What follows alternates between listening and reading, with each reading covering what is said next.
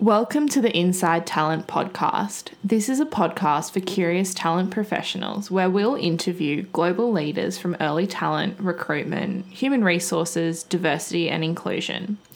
My name's Adriana and I'll be bringing you guests from a host of backgrounds, people from Fortune 500 companies, top-tier law firms, professional services, rapidly growing startups, universities, education providers, and disruptive technologists. We'll be talking through the ins and outs of talent management, what's worked, what's not worked, the successes, failures, and challenges along the way. Whether it's scaling a summer internship program nationwide, or the challenges of managing a large distributed team, or the journey that these global leaders took in their careers, and trust us, some of these will surprise you. Today, we'll be speaking with Grzeda. Julie is the Director of Global Leadership Programs and University Relations at General Electric. She began her career here at GE out of college, and she'll be sharing how large global organisations can create authentic, engaging experiences for candidates, and some of the challenges she's faced building a diverse and inclusive pipeline of talent. Julie, thank you for joining us on the Inside Talent podcast today. We're very excited to have you on. My pleasure. I want to start off our conversation by learning more about you, your current role and your career, how you got here, what you studied at university, and what you're hoping to do in the future. Great. Well, my current role, I'm the Global Director for Early Career Talent, which encompasses university recruiting globally and our strategies to attract the right talent into our company. It includes our rotational development programs, what we call our leadership programs, which are the primary way we bring university talent into our company. So it's the first 2 years with the company. And for our listeners, that's with GE at the moment. Oh, my goodness. Yes, I'm with GE. So I'm at GE, I'm the early career talent leader. Wonderful. And what did you study at school? What did you major in? So the end result was I was a Bachelor of Science in Psychology. I started out as a chemistry major, pre-med. Wow. Decided that people were even more challenging than the sciences sometimes. So I sort of took a left turn to human resources. Very true. And you started working in human resources straight out of school? I was lucky enough to get an internship with GE post-undergraduate, pre-graduate school with their HR leadership program, of which I'm affiliated now. And it worked out so well, I ended up joining their program and not going back to grad school. Yeah, wow. They offered me a position straight on, which was for me, a delight. So I jumped in straight out of my internship after all. Amazing. Mm-hmm. Amazing. And how did you end up in early talent specifically? Like, was there something that drew you to that? Or? It's a long and winding road. But take us on that journey. Okay. Well, the very short answer is I've had a great career at GE. So I've done a wide range, probably about all there is in every facet of human resources. I did labor relations. I did lots of client roles in terms of supporting a manufacturing workforce, sales and marketing workforce, a variety of things. I did, we gave it all different names, but I would call it talent roles in different business units throughout.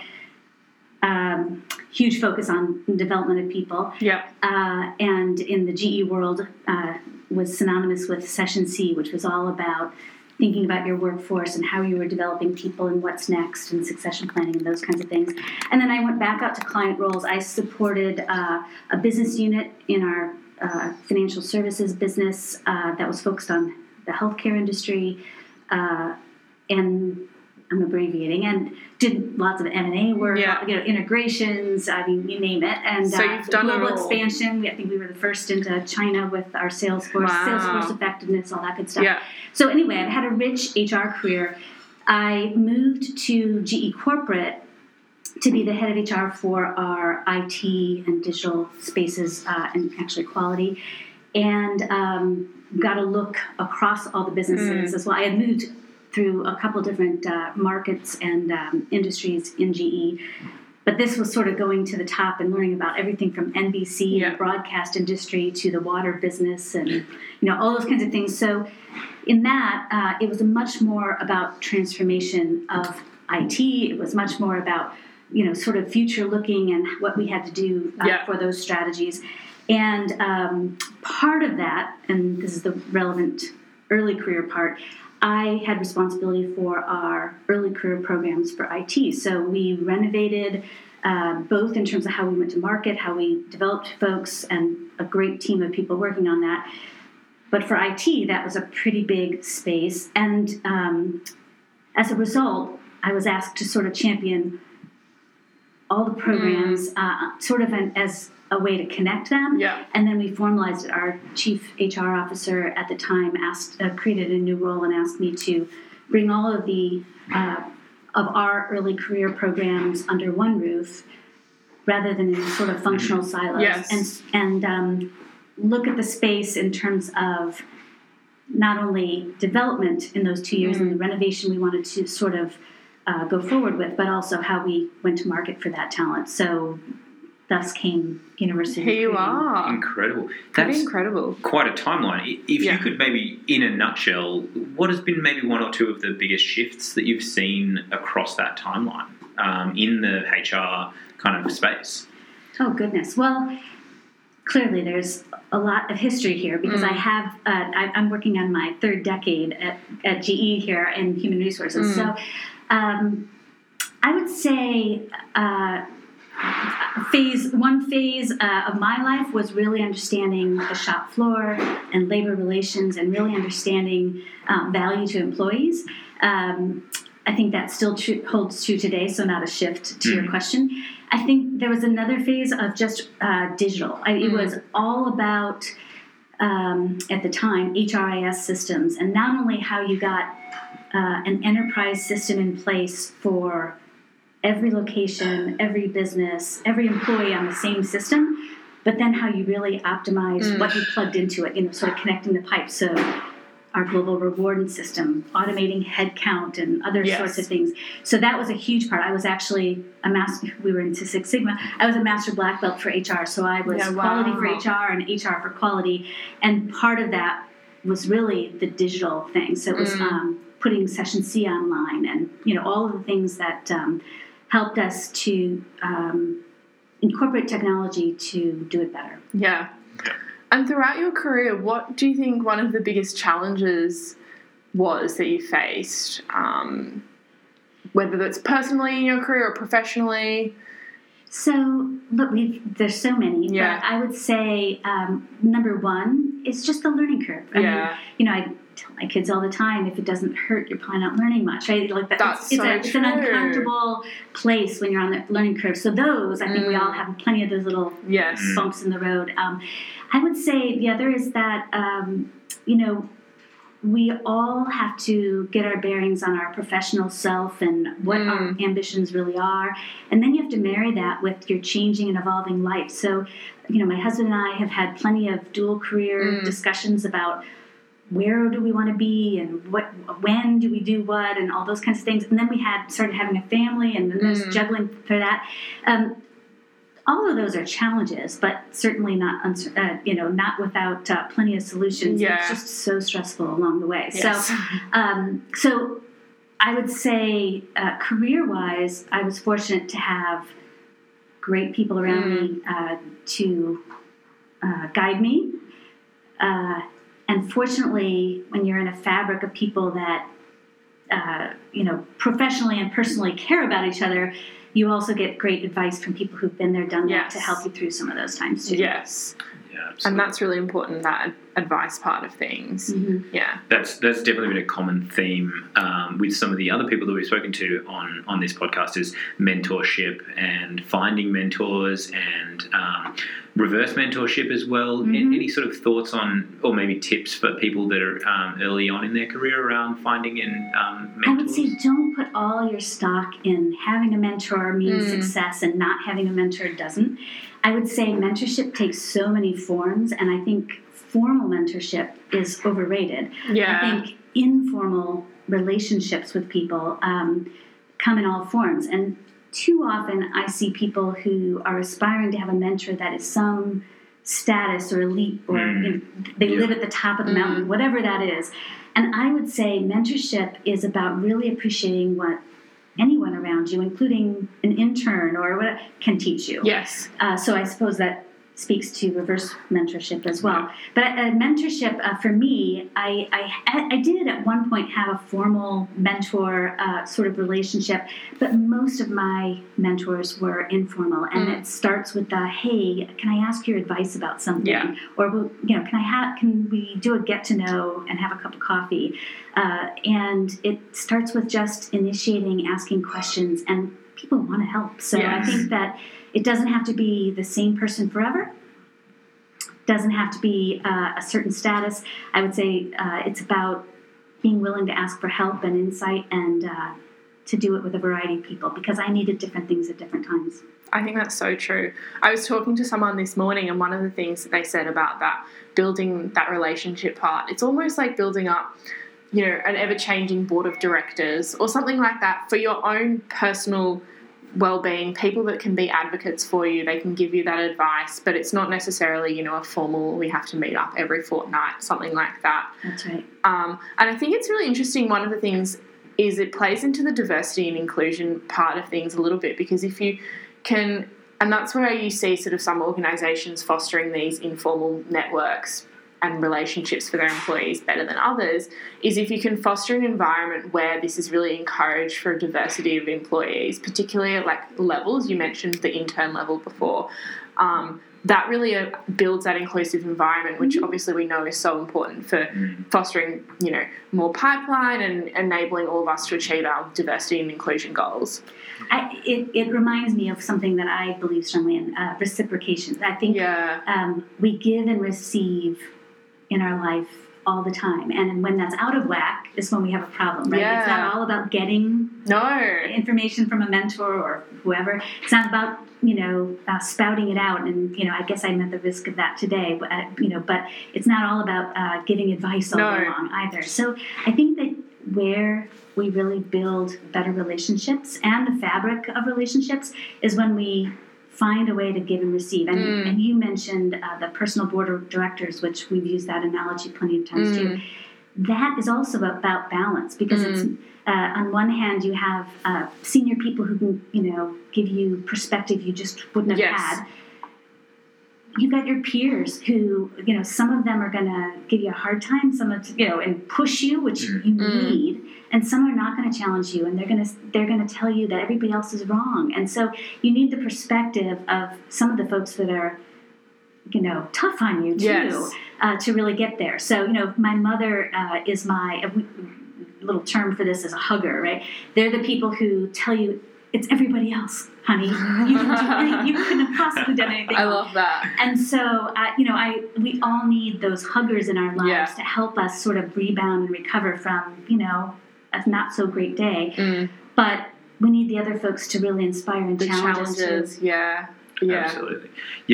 Personal setbacks is a great one. If you could pull out one that you feel like you came back from really strongly, just out of curiosity, if there was sort of a particular moment that sticks out to you as something that helped you come back stronger. Sure. Well, I've made plenty of mistakes, so I have to pick a good one, I guess.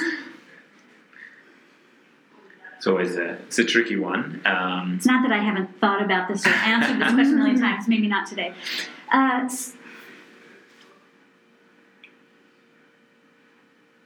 Well, a super early on example. Maybe I'll think of a better one. Oh, no, that's perfect. Super early on. So I was in a manufacturing plant. I was doing labor relations, and I was this pretty young professional on a shop floor with people who had been on assembly lines and done all kinds of amazing jobs and knew their jobs well. And I'm just the new kid on the block, so to speak. So I spent time getting to know people, and of course I wanted to build relationships with people and so on. So anyway, I would spend time on the shop floor, and I'd be talking to people, and they would give me a list of gripes, the length of their arm, and I would be sort of this super journalist writing my notes and taking notes, and then I'd dash away to the front office to go fix it all. And really, I found out, now this was also in the Mid-South, I also found out that they just really wanted to talk to me. Yeah. But I was so focused on solving that I sort of missed a beat in terms of just what was going on with that that particular interaction. Right. So I know this is a super simple example, but it was sort of profound for me to say, of course, we take pride in solving problems. We all solve problems for a living, one way or the other. And of course, I wanted to be their hero, that I solved the problem that they've been probably griping about for 5 years or something like that. And instead, I found out that really they just wanted to know they were heard and to interact a little bit. And, of course, they loved when I solved the problem, too. I don't mean that. But I think that made me step back and really be a much better observer of the interactions and going listener. on. That's I know that's a really small example. It's a great one, because I actually saw a quote the other day. There's two types of people in the world. There's those that listen, and then those that wait to speak, which is great example.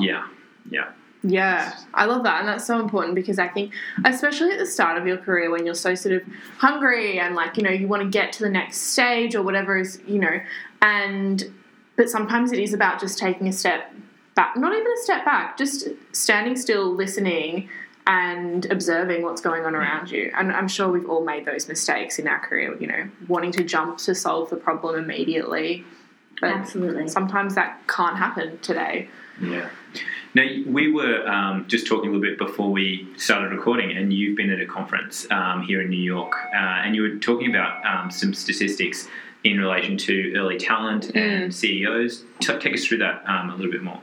Sure. Well, in particular, just that in the talent space, this is getting a lot of attention. And I don't know that that's totally new, but I think that the trends that Universum shared was just that CEOs in a recent survey, over 80% of them highlighted talent as being one of their top priorities, and that is a growing number. And acknowledgement that recruiting is getting tougher. So I think that 80% is huge. It's a huge number. It is, and I can't remember the exact number, but it was hovering at 80%. And of course, that differed by country. But just the fact that it's getting a lot of things, and that CEOs themselves are getting even more involved in attracting talent and being part of the brand. Yeah, absolutely. One of the things that obviously we've all spoken about is early talent and developing a pipeline of early talent. And as Eric just spoke about, the CEO becoming more involved in that, initiative or that development of that talent pipeline.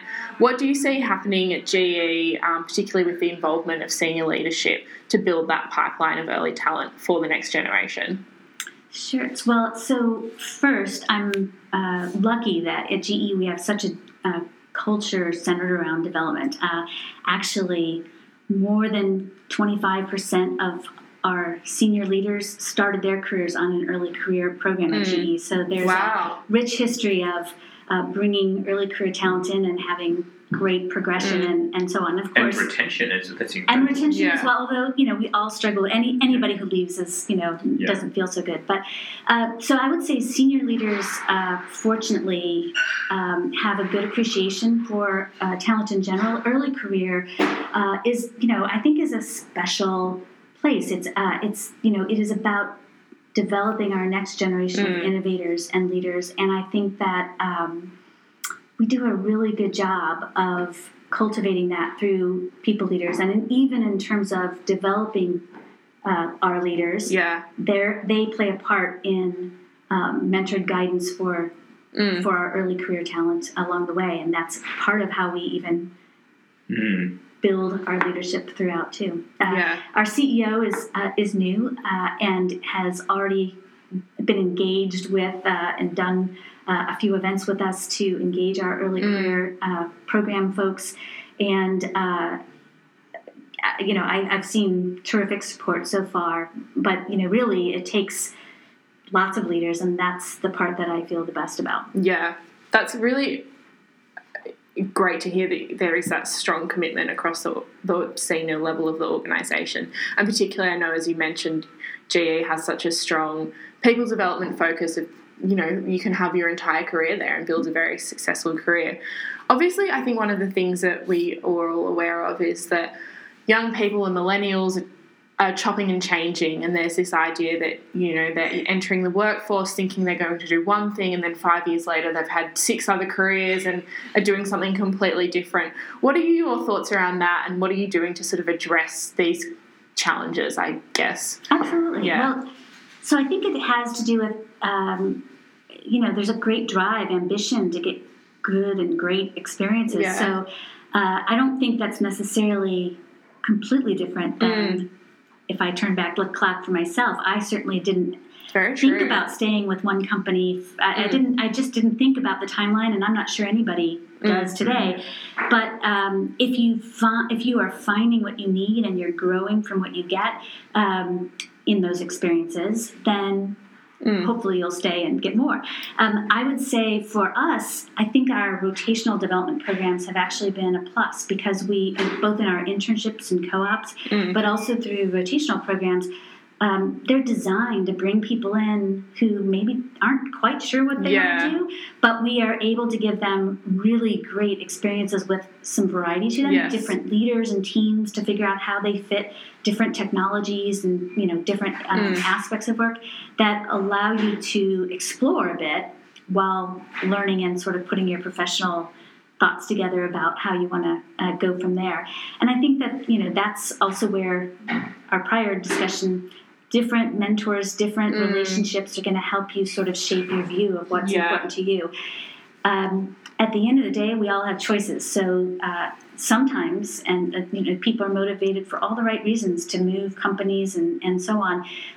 Fortunately, when you have a place that has great variety and great experiences, hopefully we're providing that. That's a big part of what I focus on. That allows for you know, folks to put more of the pieces together and not have to search elsewhere to find it. Totally. I think that's a very pragmatic response and attitude. Not everybody's going to stay. It's not practical. No, not at all.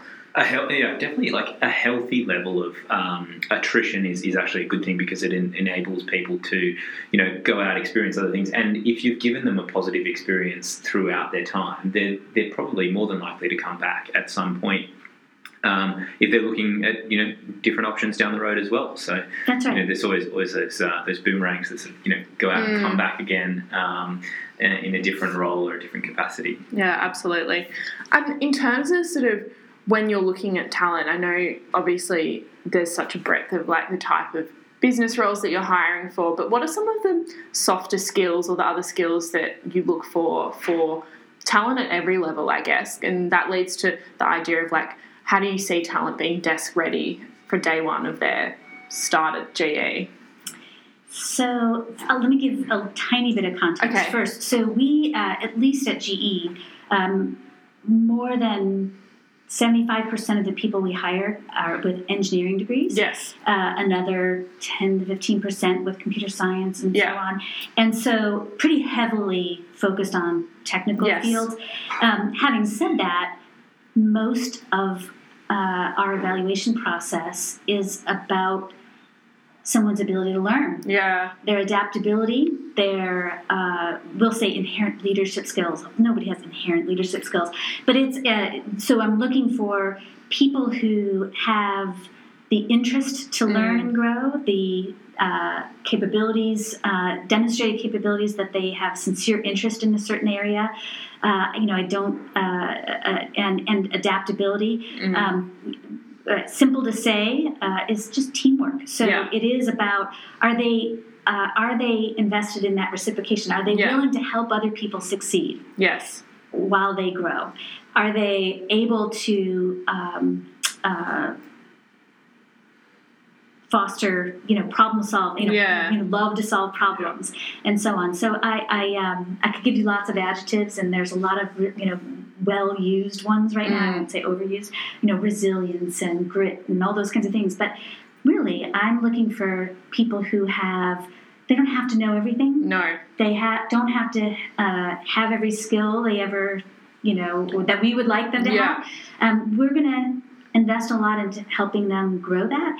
And even for those things that they think they're agile now or they think they're quick learner now, how do we help them to even get better at some of those things too? So it's about looking for the curiosity for something. Like if they have that inherent curiosity, I don't want to go into adjectives, but it's always you see the there's the IQ and the EQ, and then now we're looking at RQ, which is relationship quotient, and then I've heard AQ, which is adaptability quotient, which is what you're talking about. And it's sort of how do we measure these, how do we find them? But I sort of come back to curiosity, and if someone has an inherent curiosity to learn and develop, then they can build those skill sets out. Ultimately, curiosity motivates, right? If I'm curious, I may be pull in more resourceful things to solve something, or motivated to get there, or to tough it out through the hard parts and all those kinds of things, right? So just an example. Absolutely.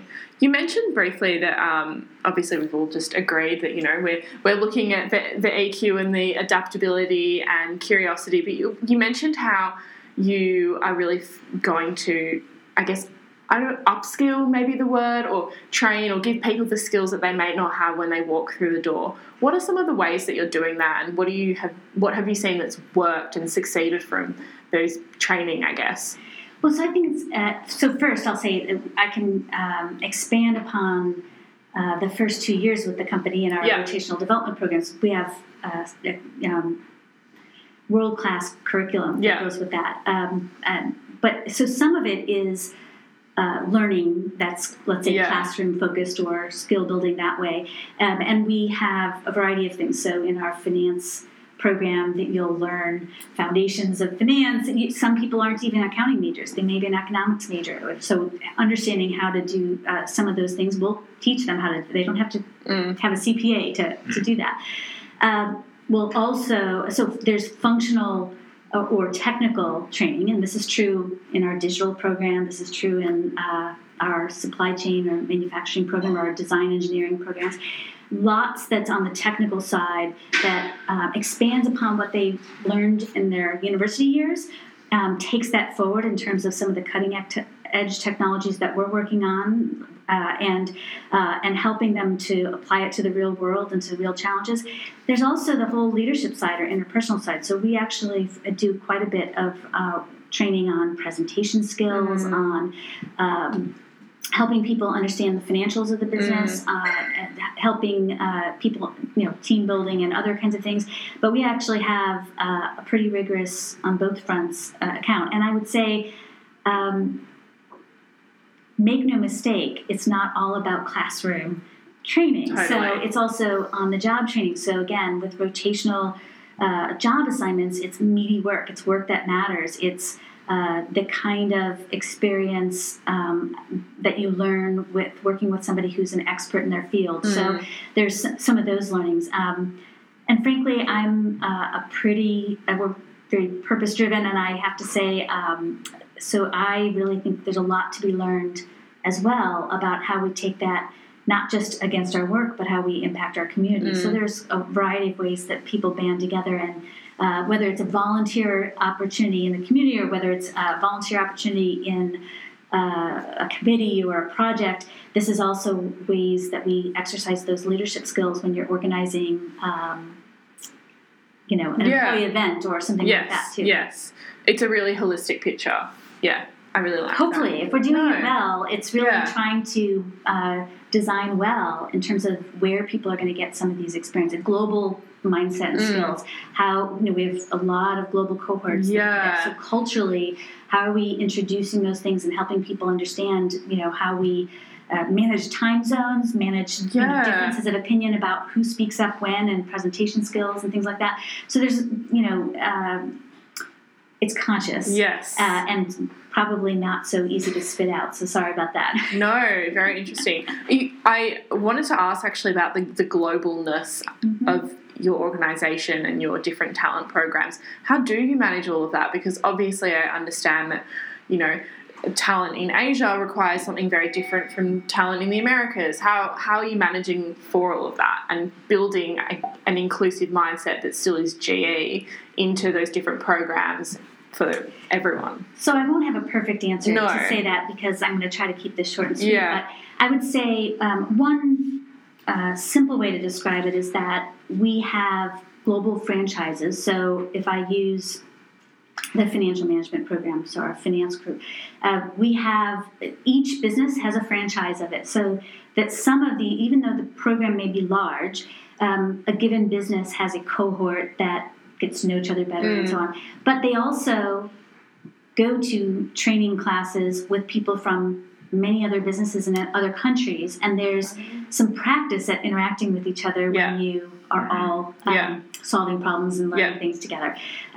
There's a variety of work teams that are that way, so that we'll have project experience or work experience that involves colleagues from a variety of things. And I will say in GE, you'll definitely use your passport in the first couple of years with us. You'll definitely learn how to use a lot of technology to be resourceful and connect with colleagues in different countries.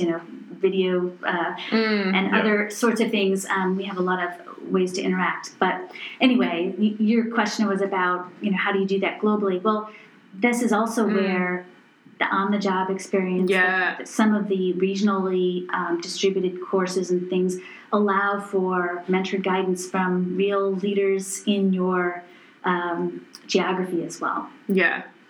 That's got to be a key strength for you in terms of bringing those talented individuals through a program, but also giving them such diverse exposure, not just to geographies and business units, but to people and cultures that in like no small part would give them such a strength in terms of unconscious bias training and all that, looking back when they're hiring new people. It's perspective building on so many fronts, right? We're trying to open up the world through work experience, through the interactions with other colleagues, with interactions in different markets and so on.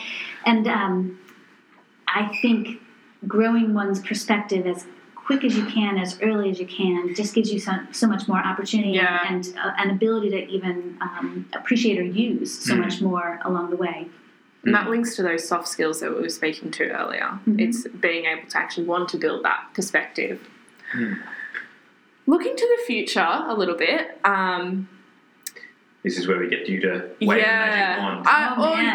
But also even before that, I really want to think about, like, we've talked about technology, but particularly in GE's business, how, and I know you mentioned earlier that, what was your stat, like 90% of your roles that you hire for are technical, huge amount of technical hires. Where do you see technology impacting roles? Obviously, we always see headlines that, AI is going to take all these thousands of jobs, whether that's true or not. What does that really mean to you, and how are you shifting the way that you approach talent and hiring and talent development for that? So technology has a huge impact on many fronts.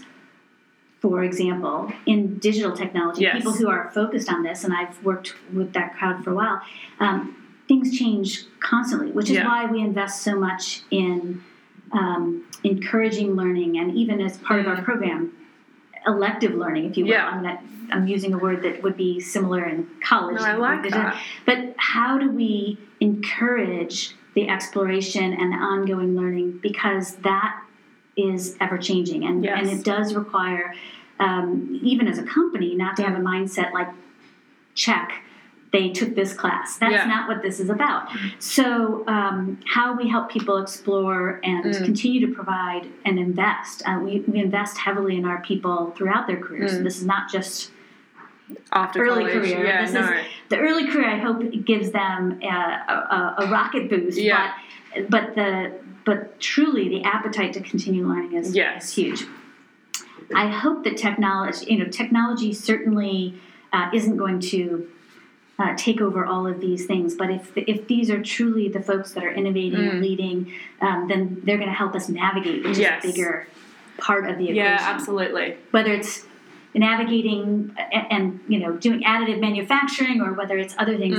These are where we lead. Yeah, absolutely. And I think, as to your point of it's the leaders, people who do have those leadership skills, however we want to define that, and can also develop the hard skills that are required to couple that with, we'll be able to navigate whatever the future throws at us. That's right. Yeah. Yeah. Let's hope so, right? Yes, let's hope so. Let's hope so. Otherwise, we all might be out of jobs. No. So one of the things that I wanted to ask you is blue sky thinking. Let's wave a magic wand, and if you could change one thing about talent recruiting, early talent recruiting, what would you change? It can be as menial as you like, or it can be as significant. Oh my goodness! I really want that magic wand. I'll say this: there is nothing more personal than recruiting. Yeah. And for early career, this is one of the biggest, or you feel like it's the biggest decision in your life. So I don't want to minimize how important personal touch is in the recruiting process. But when we talk about technology, we were talking about that earlier. Nobody wants to be a number. Nobody wants to be lost in the stack or the pile or the database or whatever compilation there is. I don't want to be lost in a sea of people. I want to be me. I want to be able to flourish. I want to be found. I want to be noticed. And I would say my hope is that technology helps us to make things more personal, free up capacity, so I have more capacity to focus on that person and the relationships, and not filling out forms or whatever. If there could be one touch or no touch, so that all the information is there and we can do the things that you have to do, great. But I would like to use technology for more personalized experiences and certainly ease of use for some of those things, so that we can get on with the good stuff. Yeah. I love that. And that brings into the whole point of authenticity and being your own true self, and fostering those relationships that, as we've talked about, are so important for your future career. That is a great takeaway. That's absolutely great takeaway. Very great takeaway. Yeah. So right. So do you have that magic wand? I know. Oh, I wish I had a magic wand. We're all working toward it. Anyway. Yes, we are. Julie, thank you so much for joining us on the podcast. Love hearing your insights and experiences, and we're looking forward to seeing what you will do with the future of early talent recruiting at GE. Thank you so much for having me. Thanks for listening to our Inside Talent podcast. Subscribe to stay updated for our conversations with talent leaders.